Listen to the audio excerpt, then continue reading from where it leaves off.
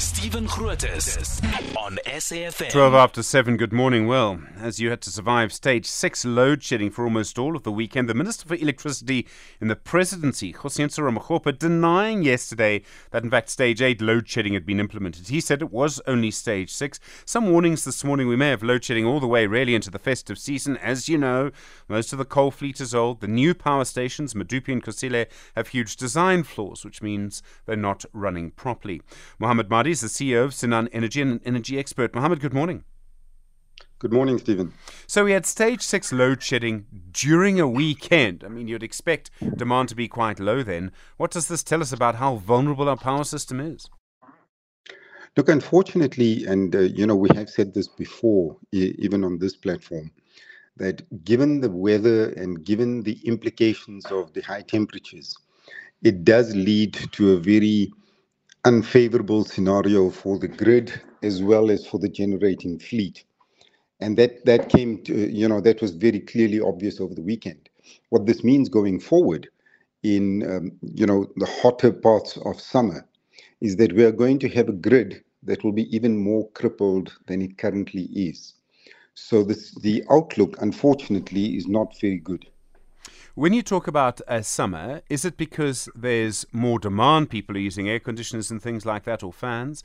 Is it also because the effectiveness of generating electricity through coal, through the cooling towers, it doesn't work quite as well? If it's very hot, is it harder to sort of make the system work?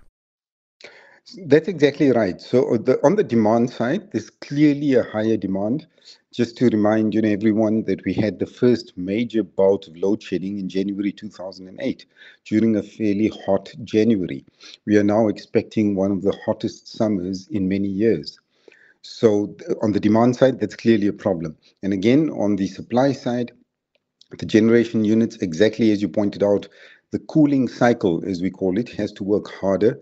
So the units generally are a little bit less efficient and, put a lot more under pressure than they otherwise would have been in cooler weather.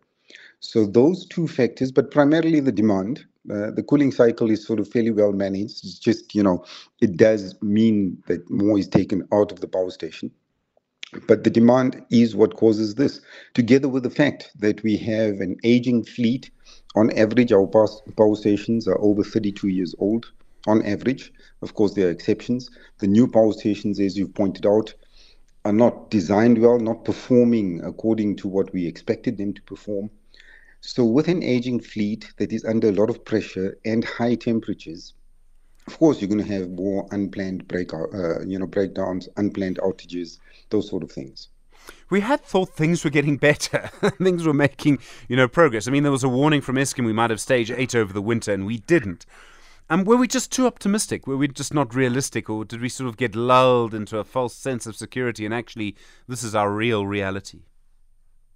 I think, look, to be fair, most analysts and most experts who have, a reasonable knowledge of the generation fleet did predict that the situation will get worse as we got into summer.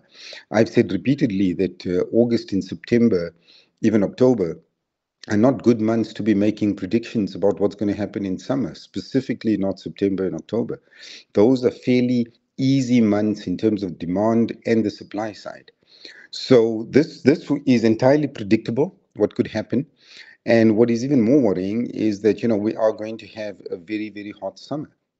So hopefully, by the time we get to winter, we've got a little bit more alleviation of the problem. But the outlook right now, unfortunately, doesn't look very good. From what I can see, we've been using quite a lot of diesel for the open cycle gas turbines. And that's normally a bad sign, isn't it? I mean, it means we don't have enough power and they're very expensive. Correct. I mean, just to give you an idea, the cost of diesel power typically, so let's take in a commercial or industrial setting, the cost of diesel power is around about R8.50 per kilowatt hour. Assume that Eskom gets diesel at a much more favorable price. Even then, your cost per kilowatt hour is over R7. And then they've got very large, generators, diesel generators. So the efficiency is a little bit more. So their cost per kilowatt hour is between R6 and R7. That compared to a typical cost of under 2 rand in terms of, flat generation cost from Eskom, in fact, closer to around 1 rand 28. So that gives you some idea of just how much more diesel power is compared to the typical coal-fired generation that we get, or nuclear power for that matter. There was a huge boom in solar power. We saw many people investing in that, companies investing in that as well. I think 85 billion rand was spent in something like 15 months. Is that having a huge impact still? It would be a lot worse without that? It is. It's undoubtedly having a huge impact, and it is. So there's a good side and a bad side to it. The good side is that the consumers, the off-takers, are seeing the benefit of it. The bad side, if you want to call it that, is that Eskom's revenue base is shrinking, and their debt is not shrinking proportionately. In fact, it's growing.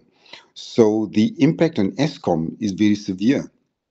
But what has really made a difference in the last 15 to 20 months is the uptake of battery energy storage solutions. And this has allowed for more stable supply to off-takers. This has allowed them to be able to provide or have power during peak times, especially businesses, and also during load shedding times.